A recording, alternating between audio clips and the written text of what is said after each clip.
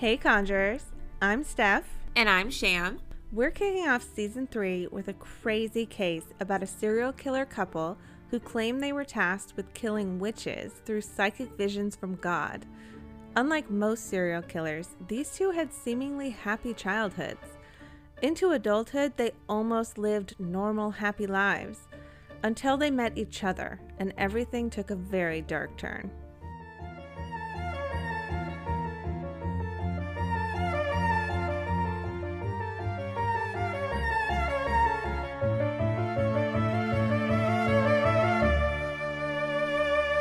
Susan Thornell Barnes was born September 14, 1941 in Scottsdale, Arizona.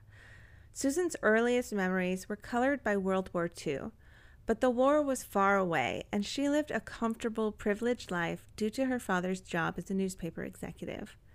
The war coverage sold newspapers, helping the Barnes family thrive during a difficult time in history. Susan spent her childhood in Arizona country clubs and high society parties. On paper, Susan lived a charmed life, but behind closed doors, Susan struggled with mental distress, audible hallucinations, and visions which she believed to be psychic powers. Experts believe she may have had schizophrenia, but she was never diagnosed. She believed she was seeing glimpses of the past or future, and it made her feel special and gifted. Her claims of visions and voices were largely dismissed by those around her as fantasy, but it was clear that she was odd and didn't really fit in. Susan felt detached from her wealthy family and never felt like she fit in with the fancy high society circles. In her teens, she did her best to play the part. She played tennis, dressed in high fashion, and schmoozed with the other heirs of Arizona money. She learned to play the role laid out for her, but it never felt true to who she really was. In her 20s, she married a rich older businessman, and even though we don't know his name, we do know they raised 2 children together. In the 60s, Susan felt drawn to the counterculture hippie movement sweeping the nation, but she continued on the prim and proper path set out for her, at least until she was 35. Something triggered Susan, and all at once she started to rebel against her carefully curated life. She dove headfirst into free love, political revolution, and drugs. Well, that just goes to show that no matter how privileged you are, mental illness can affect literally anyone. If you don't maintain it and acknowledge it, one day it will show itself. I know it was the 50s and 60s, but seriously, ignoring mental illness in your kids does not make it go away. And clearly, this is a case where it all goes downhill. Oh, just wait. During this time, she also started researching religions, but she got easily bored and never got too deep into any research. She was most drawn to religious stories full of eccentric characters whose unusual spiritual talents elevated them to a place of power, control, and influence. These prophets often experienced visions or messages from God. She latched onto that idea as an explanation for her own special powers. She convinced herself that she was a prophet of God, but she didn't want to just follow an existing religion. She wanted to lead her own. She took bits and pieces from many different religions and formed her own beliefs, which she then started preaching as fact to anyone who would listen. Susan became obsessed with apocalyptic prophecy and believed it was her mission to bring about the apocalypse and root out the evildoers of the world. Her loved ones worried that she was becoming unhinged, but she ignored them and started distancing herself from everyone that didn't support her beliefs. Her husband did not approve of her affairs, drug use, or radicalization. He divorced her, and she was left with her now teenage sons. Her kids worried that she was headed for a full-on mental breakdown, though, as her behavior got even more erratic. Susan started to worry that instead of a warrior of God, she might be a witch possessed by the devil. She saw a psychiatrist, but when she didn't improve, she suspected that the doctors were trying to take away her powers and her religious conviction, and were actually out to sabotage her. Her increasingly strange behavior pushed her children to go live with their father, and she never saw them again. Without her family, Susan fully immersed herself in a new lifestyle. She changed her name to Suzanne with a Z and spent all of her time partying and doing drugs. On Thanksgiving 1977, her life changed forever when she met the man she believed was her soulmate. Okay, well, it's common for people who are suffering from untreated schizophrenia to feel like they were called by a higher power to do something big on Earth. However, if she was going to change her name, why did she just change a letter? Right? Real creative. So I have to know, who is this soulmate of hers? James Clifford Carson was born November 28th, 1950, in Tulsa, Oklahoma. James came from a long line of gunslingers and sheriffs, some of the first to explore the Wild West. His father chose to buck tradition and become an oil company executive rather than go into law enforcement. James's childhood was similar to Susan's in terms of financial comfort, but Tulsa didn't have quite the same high society circles. James's life was carefree and blissful until he was suddenly diagnosed with a rare bone disorder called Perth's disease. It causes the pelvic bone to soften, causing him to walk with a severe limp. His parents were terrified and got him all the best doctors. The doctors forbid him from walking at all until the bones had time to repair and harden. Overnight, James went from an outdoorsy kid with a love of nature to a bedridden shut-in, and this lasted for 3 lonely years. With nothing else to do, James spent most of his time reading books on every subject. He especially liked reading about history, politics, and religion. Eventually, though, James became jaded and disappointed in the corruption of the American political system. He decided that all religion was foolish and corrupt, rejecting his own Jewish heritage. His new views alienated him from almost everyone in his conservative hometown. He gravitated to the hippie counterculture movement popping up around the United States. They accepted outsiders like him and would help him find his purpose. He embraced the anti-establishment movement and tried to inspire political unrest amongst his high school through protests and clubs, though he didn't get much interest from anyone. So they're one of the same two privileged adults who suffered from mental and physical trauma and decided to rebel against their traditional family values to join a hippie trend. Got it. Yeah, a lot of young people were joining the hippie movement back then, especially those that didn't feel like they fit in with their family's social circles. I mean, I don't blame them. I probably would have hopped on that bandwagon too. The 60s were boring, man. In 1968, he traveled to San Francisco to participate in the Flower Power protests against the Vietnam War. He found belonging there and felt validated in his desire to bring change to the political system. His beliefs didn't waver when he went to the University of Iowa to study history and religion as a Chinese philosophy major. He was notoriously outspoken in class, especially about his unpopular anti-government opinions. James volunteered to help the campaign for Robert F. Kennedy in 1968, but was left devastated when RFK was assassinated. At that point, he lost faith in his cause and felt like nothing he could do would ever bring about political change. James felt lost and disheartened and started experimenting with drugs. At one party, he decided to take peyote, which caused him to experience hallucinations similar to LSD. He stumbled out into the street. It looked to him like the buildings and the people were pulsing around him. He staggered into a church where he had some kind of religious vision and completely fell apart. James put aside his previous dedication to atheism and decided he needed religion. In Christianity, he found a new community to give him the sense of belonging he desired. Around this time, he met his first wife, Lynn, and they began dating. In their sophomore year of college, they decided to get married, and everything was blissful.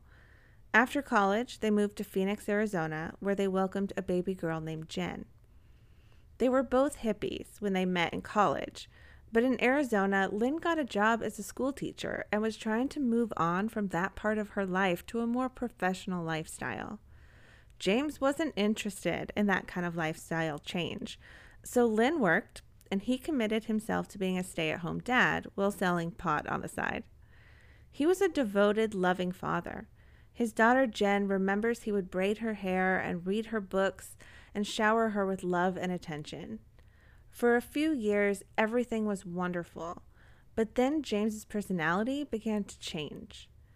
He became easily angered and started hitting Lynn from time to time.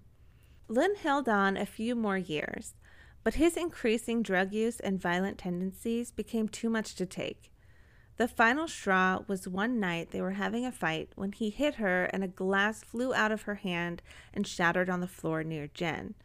The little girl was cut by the glass, but not terribly hurt. That was it for Lynn. She packed their bags, took Jen, and left. Good mama. I understand and empathize with women who don't know how to leave a domestic violence situation, especially if they're the only ones being physically harmed. However, once your child is involved, game over. Take your baby and run. Absolutely. Her kid's safety came first, as it should be, and she did the right thing. No regrets there. How did James take the news? James had lost his family and felt completely empty. He started partying hard and taking any drug he could get his hands on. James and Suzanne ran in the same Scottsdale circles and were often at the same parties.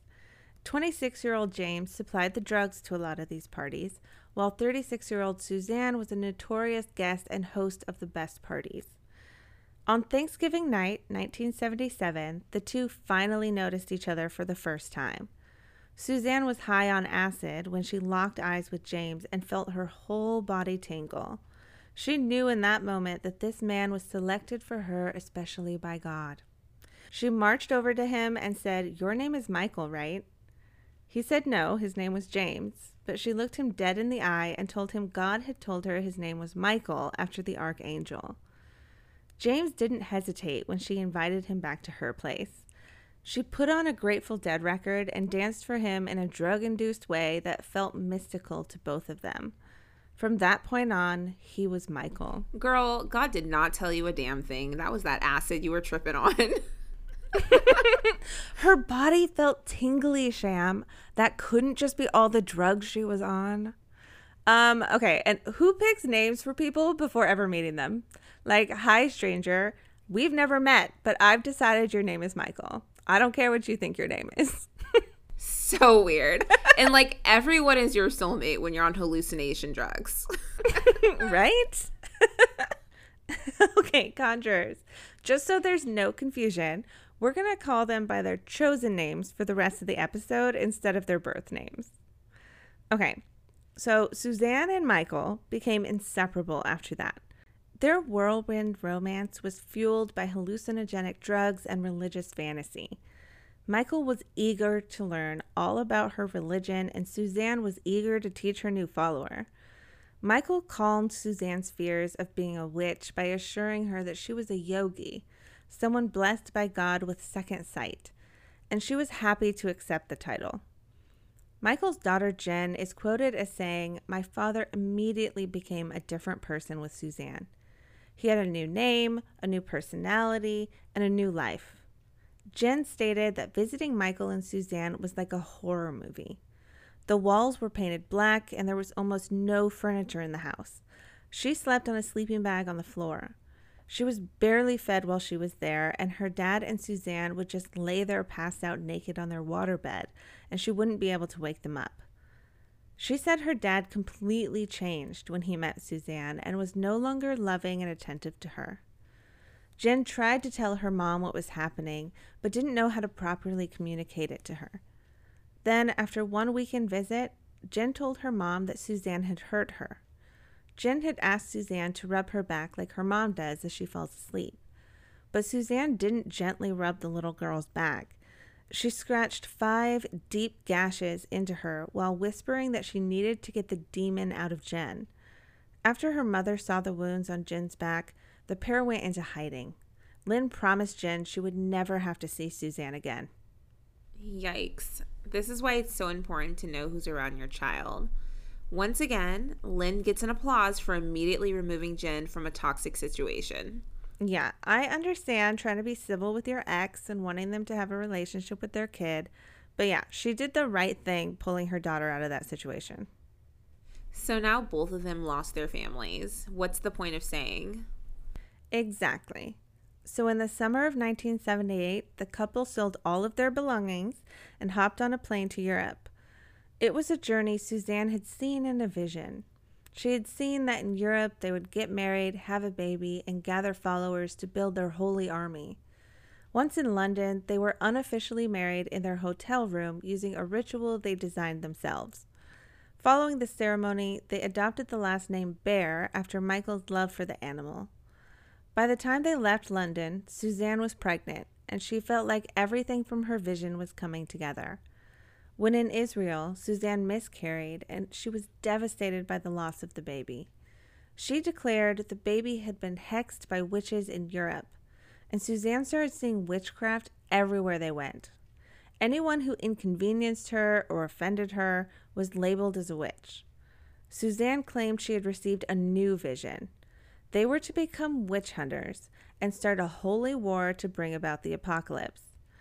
The couple returned to the United States and traveled in a nomadic lifestyle across the northwestern part of the country, getting a feel for where the witches were hiding. I can only assume she was on heavy drugs while pregnant. That also could have been the cause of something going wrong. Drugs like that may be fun at a festival, but using them regularly can really do some damage to your mind and body. And clearly it has with their new self-proclaimed witch hunter titles. You're probably right. But of course, she's not going to see how her own actions contributed to her loss. It must have been witches. Oh my gosh.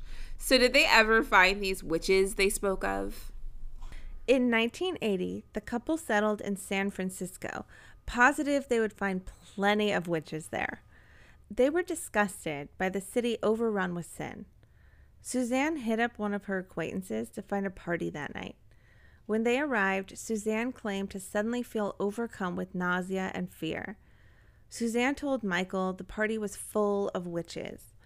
Across the room, Suzanne spotted 23-year-old aspiring actress Karen Barnes. She was beautiful and unconventional with her black dress and orange mohawk. Michael agreed that she had a good aura about her.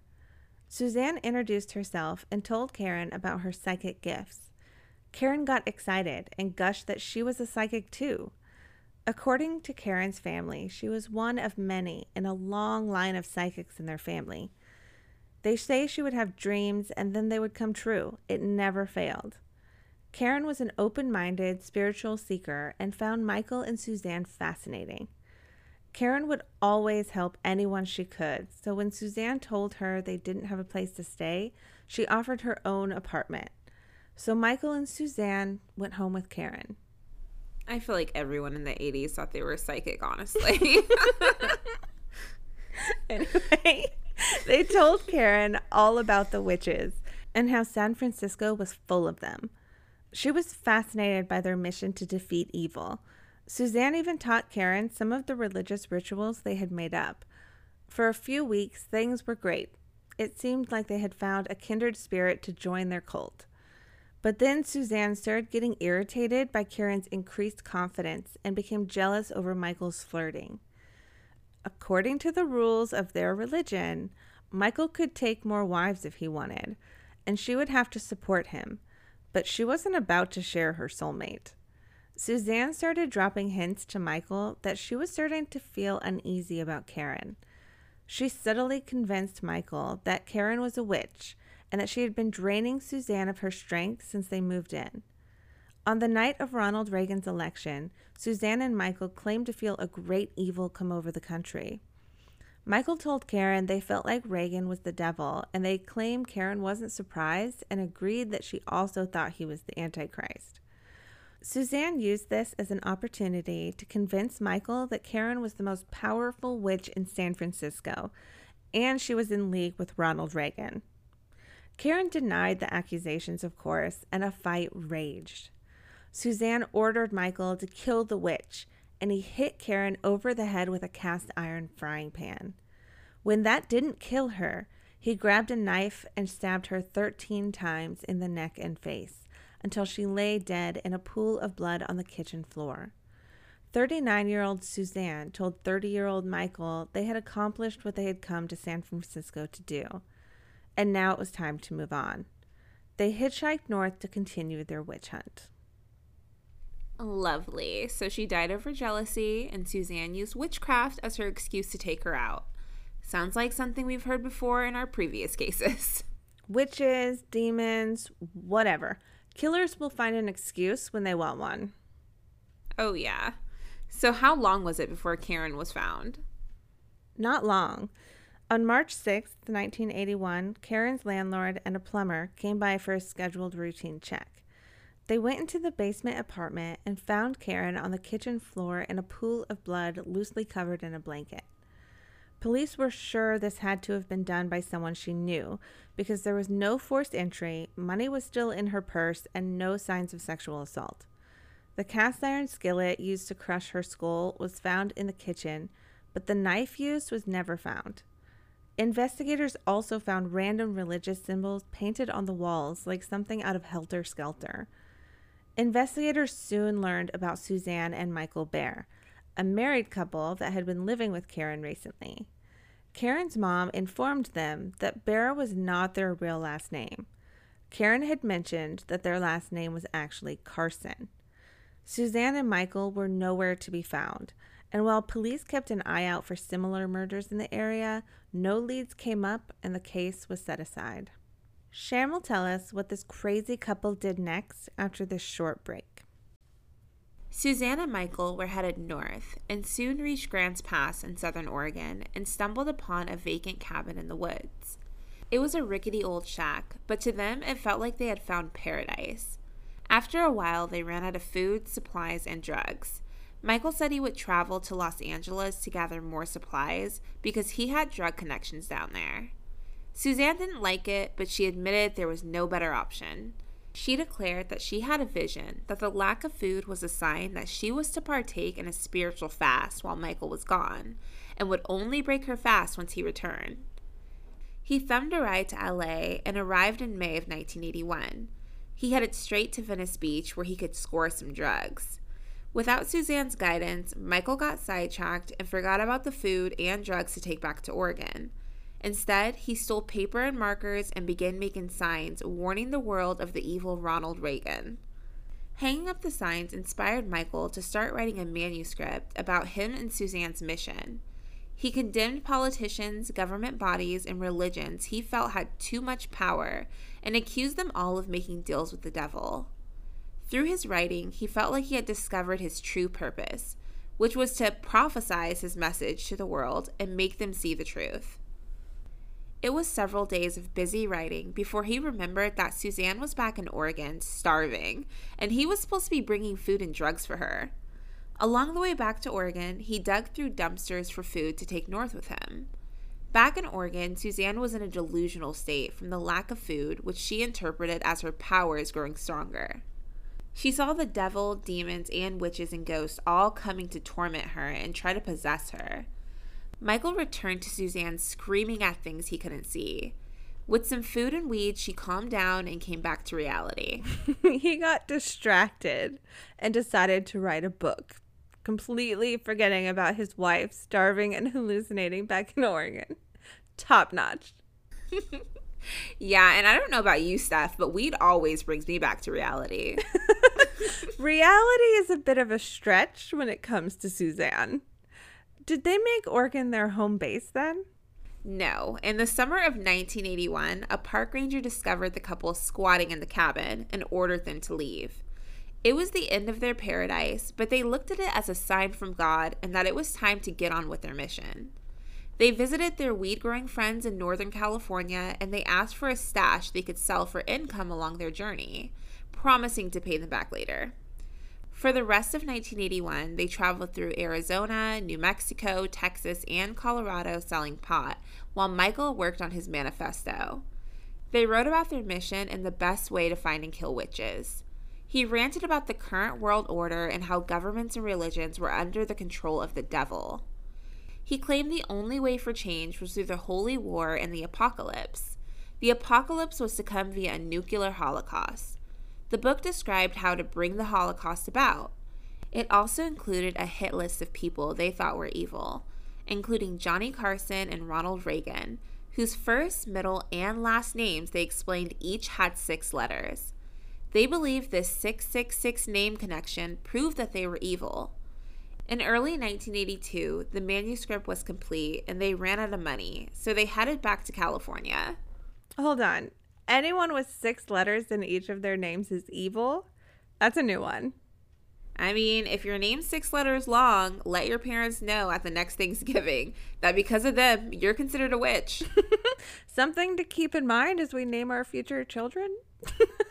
Okay. So they're headed back to California. Yes, and in California, Michael and Suzanne were picked up by a man named Patrick, who not only offered them a ride, but told them they could live in his treehouse. The best part of the deal for the broke couple was that he accepted weed as payment for rent. Patrick had something of a hippie commune on his property, but it didn't take long for Patrick to regret his invitation to Suzanne and Michael. Suzanne was too aggressive and bizarre for their peaceful little community, so they didn't make any friends. Suzanne confided to Michael that everyone in the community was a witch. Surprise, surprise. So when Patrick brought a friend with him to order them to leave, they didn't argue. The next day, Michael and Suzanne returned with their homemade Molotov cocktails, intent on burning the witches. They lit the bombs, set the treehouse on fire, and next went after Patrick's cabin. The door was locked, so they set the porch on fire and moved deeper into the community. Along the way, they poked around in an empty tent and found a .38 caliber pistol and took it. After tossing one last bomb into the tent of a witch they particularly didn't like, they felt their job was done. Amazingly, no one was hurt in their fiery attack. In the spring of 1982, they found themselves in Humboldt County, California. The place was full of doomsday preppers and marijuana farms, perfect for their lifestyle. They got jobs at a marijuana farm, but all of their coworkers described them as lunatics and troublemakers, always looking for a fight. Most people just avoided Michael and Suzanne, but then 26-year-old Clark Stevens arrived on the farm. Clark was a friend and recent business partner of the owner of the farm. Michael and Suzanne disliked Clark immediately. They found him arrogant and rude. It wasn't long before disagreements between Michael and Clark turned into screaming matches. At one point, Clark insulted Suzanne while Michael wasn't there, and it pissed her off. She rushed to tell Michael about Clark's disrespect, claiming that by insulting her, it was Michael's duty to defend her honor. She claimed God gave them a gun for this very reason. She insisted that this was a test. Anyone Suzanne doesn't like, they try to kill. She's like the most dangerous, spoiled brat in existence. I mean, she seems easily offended, which is a dangerous personality trait in itself. Yeah. Was Clark lucky enough to avoid her wrath? Of course not. So one morning in May of 1982, the couple bumped into Clark on the farm. They told him they needed to talk to him in private and led him to a far corner of the property. Once alone, Michael pulled his gun and shot Clark several times. Suzanne insisted they burn the body to make sure the witch was really dead.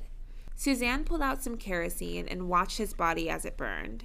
They buried him in fertilizer so the dogs couldn't sniff him out and went back to work. After a few days, their paranoia got the best of them, and they decided it would be better to run. While trying to hitch a ride, a police car pulled up beside them. The trooper wanted directions to the very farm where they had buried Clark. The couple lied and gave them bad directions to give themselves a head start. They went deeper into the woods to avoid capture and camped for the night.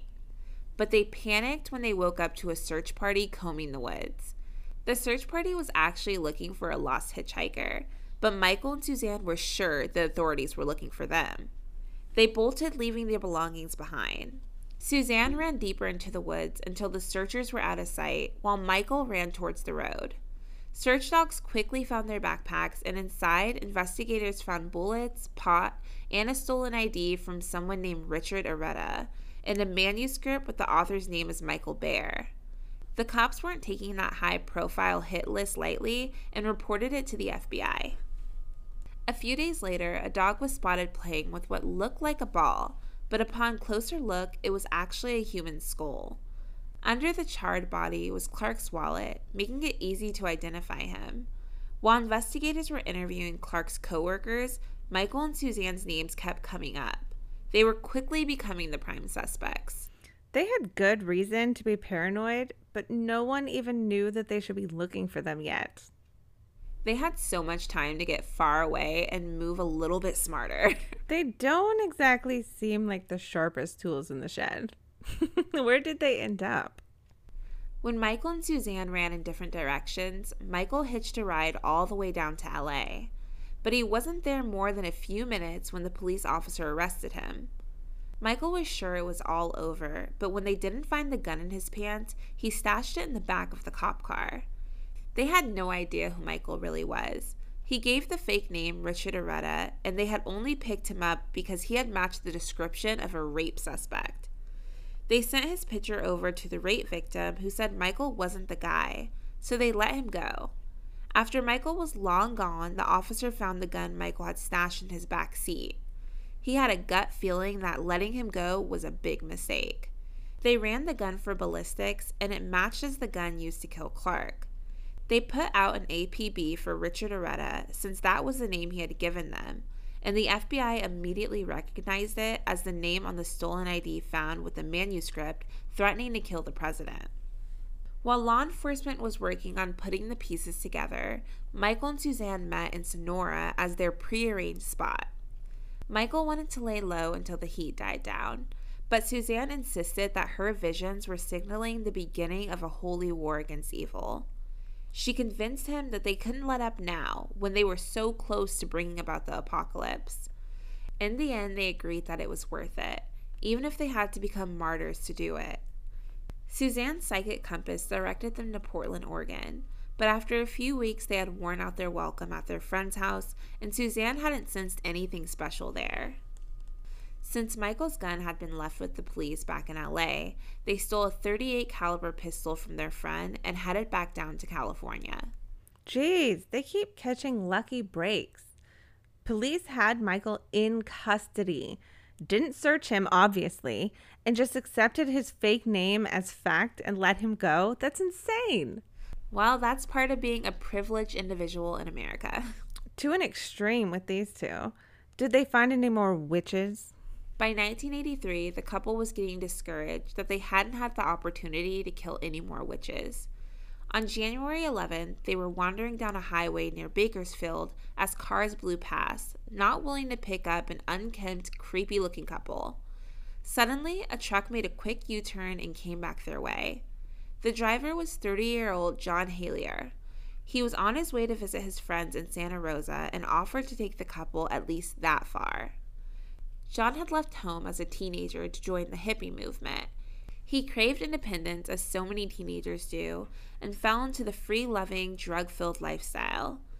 Back then, his main way of getting around was hitchhiking, and even though he had turned his life around now, he still remembers when he was the one desperately thumbing for a ride. He always tried to help anyone he could. Before they got into the truck with John, Suzanne whispered to Michael that that man was a witch and they needed to kill him.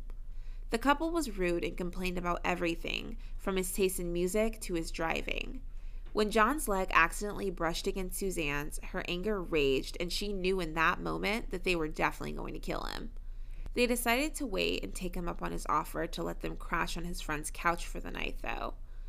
The next morning, they all piled into the truck again and had only driven a short distance when Suzanne gave Michael a look, signaling that this was the time. Michael reached across the seat and yanked the steering wheel hard to the right. John fought to regain control, but threw his hands up when Michael pulled out the gun.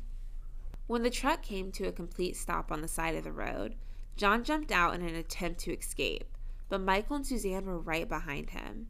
Michael paced with the gun squarely aimed at John, while Suzanne came up from behind him with a knife. Suzanne stabbed John in the back and stepped out of the way to give Michael a clear shot. Michael hesitated, and John ran around the truck, trying to keep it between him and his attackers.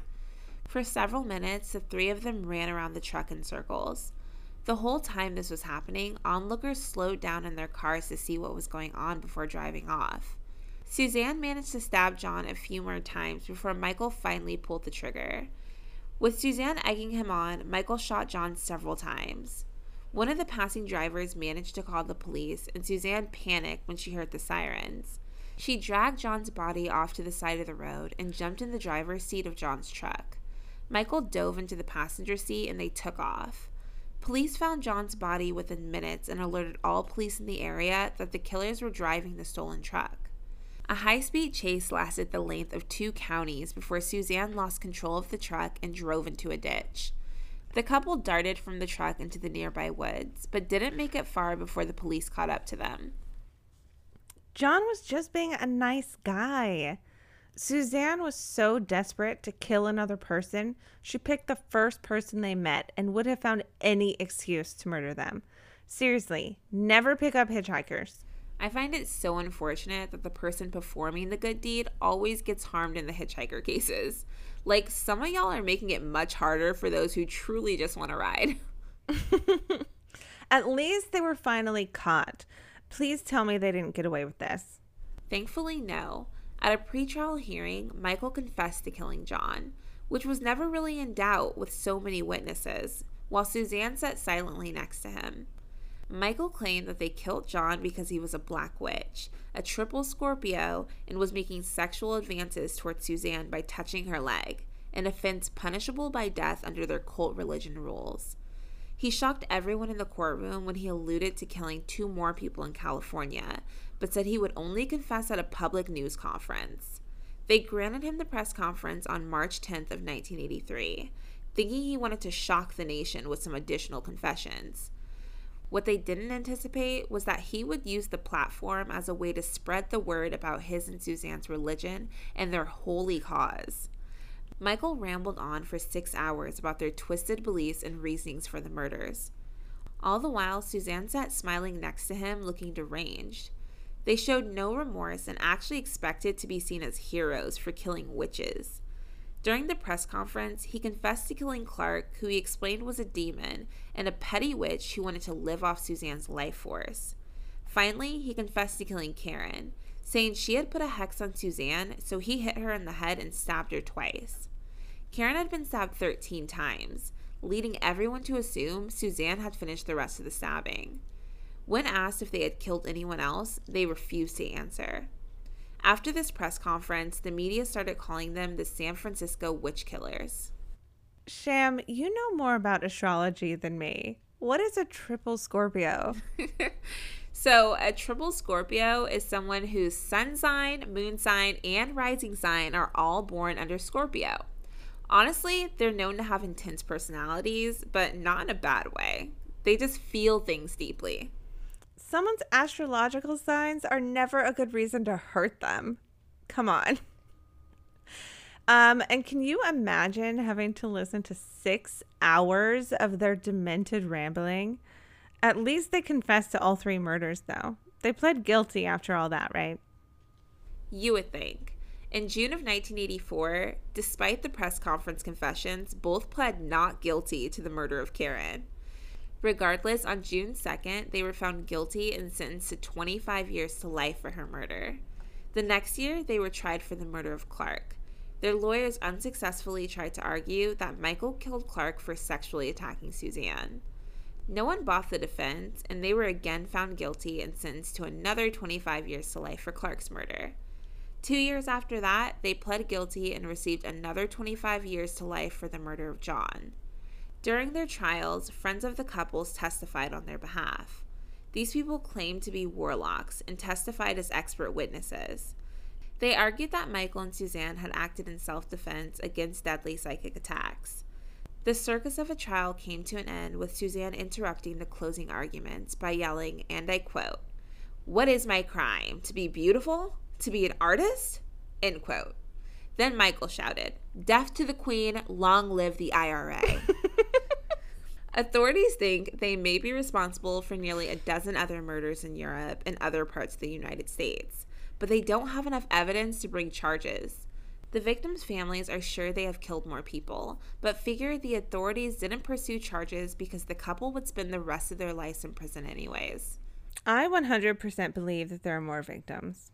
All that time in Europe hunting witches and then traveling across multiple states writing that manuscript, there is no way they restrained themselves that long. See, one part of me believes that there was more, but the other part feels like they would have snitched on themselves unintentionally a long time ago. True, they did like to brag. 75 years to life should do it. They'll never get out. Hopefully. Michael and Suzanne weren't supposed to be up for parole until 2038, but in 2015, they were almost released. Prisons were so overcrowded in California that a decision was made to start an elder parole program. This program would allow all prisoners over the age of 60 who had served more than 25 years to have a parole hearing. In a statement to the Daily Beast, Jen Carson stated, "You don't address mass incarceration by releasing the less than 1% of prisoners who are serial killers. My father, Michael Bear Carson, hunted humans. He is a predator who would kill again. I oppose my father's parole." Jen even said that her father has bragged about his murders to her and talks about himself as though he is some kind of political prisoner of war. Michael, who was 64 years old, refused to renounce his beliefs and showed no remorse for the murders he committed. The parole board denied parole for Michael for 10 years. He will not be automatically scheduled for a hearing until approximately May 27th of 2030, but he can petition the board for an earlier hearing if he can present evidence of change in his beliefs and actions. Suzanne was 73 years old and seriously thought about trying to get paroled, but there was so much public outrage at the idea of her being released that she eventually retracted her request to be released entirely. Her next hearing will be set for December 2030. She has also shown no remorse for her actions. I agree with his daughter, Jen. If the prisons are too crowded, let all those people locked up for petty drug charges go, not the serial killers. There are people locked up for life over weed right now, and they should be first in line. Absolutely. All of this must have had a big impact on Michael's daughter. Clearly, she didn't stand by him because she petitioned for him to be kept in prison. Well, Michael's daughter Jen was 8 years old when her father and stepmother were arrested. Her mother tried to protect her from the news coverage, but she was curious and found all the information she could. Jen remembers thinking that she was the daughter of the devil and would probably hurt people too. She lived in fear of everyone and herself, thinking that if her once loving father could be a killer, anyone could be. As she was growing up, she made multiple suicide attempts and tried to keep people from finding out who she was related to. When she was 23, she decided to visit her dad in prison for the first time in 15 years. During that visit, he rambled for 3 hours and told her he murdered one victim because he had messed with Suzanne. Her father sent her letters that were positive and loving until she spoke out about her desire for him to stay in prison at his parole hearing. It was at that point, she said, his letters became scary. Jen will forever be haunted by what her father did. She has tried to make amends with the families of his victims. Some won't meet with her, but Karen's sister Lisa agreed. Lisa assured Jen that it wasn't her fault and that they wouldn't hold her responsible. What her father did has informed the course of her life. She explained that one of Charles Manson's sons killed himself, and so have many other children of infamous killers. After her own difficult battle, she chose life. She demanded treatment for her mental health in the same stigma-free manner that she would seek treatment for a chronic physical illness. We aren't ashamed to have asthma. Why should we be ashamed to have depression and complex PTSD? She also decided to help others. She earned an undergraduate degree from Baylor University and a master's degree in counseling from George Washington University. She worked with high-needs kids for nearly 2 decades in public schools as a teacher and a counselor. She then became an advocate for the 1 in 40 kids who have a parent incarcerated in America. This couple stole the lives of at least 3 innocent people at the whim of Suzanne's twisted delusions. Karen, Clark, and John could never have predicted that accidentally offending Suzanne would cost them their lives. There were red flags that should have been taken seriously, but sometimes it's easier to ignore concerning behavior rather than get involved yourself. I don't know if anything could have stopped them back then, but if anyone in your life is acting strangely, I strongly suggest you reach out for help. NAMI offers support and education programs for families and individuals living with mental health conditions. NAMI recognizes that the key concepts of recovery, resiliency, and support are essential to improving the wellness and quality of life of all persons affected by mental illness. Find your local NAMI location at nami.org/findsupport or call their helpline at 1-800-950-NAMI. That's 1-800-950-6264. To view images, information, and sources from this case, visit our website at crimeandconjure.com. Research and writing for this episode was done by Stephen Sham. Editing of this episode by Denver Fortner Productions with music by Jordan Elena. Be sure to check out our Instagram at Crime and Conjure Podcast for our question of the week. Steph, what's our conjure tip of the week? Today I want to tell you how to make your own witch jar for protection from those who mean you harm. Witch jars can be used for a wide variety of purposes. Today we are only talking about one for protection. Start with a clean, cleansed jar that has a cork or lid. Add in rosemary for protection, eucalyptus to ward against negativity, sage for cleansing, and Himalayan salt to neutralize negative energy. On top of that, add an amethyst crystal and an obsidian stone for the strongest boost of protection. Put the lid on and seal the jar using melted wax. Once sealed, do not open the jar unless you want to break the protection spell. I love it. A nice witchy tip to start this season off right. That's right. We'll be back next week with another episode. Until next time, stay vigilant, conjurers.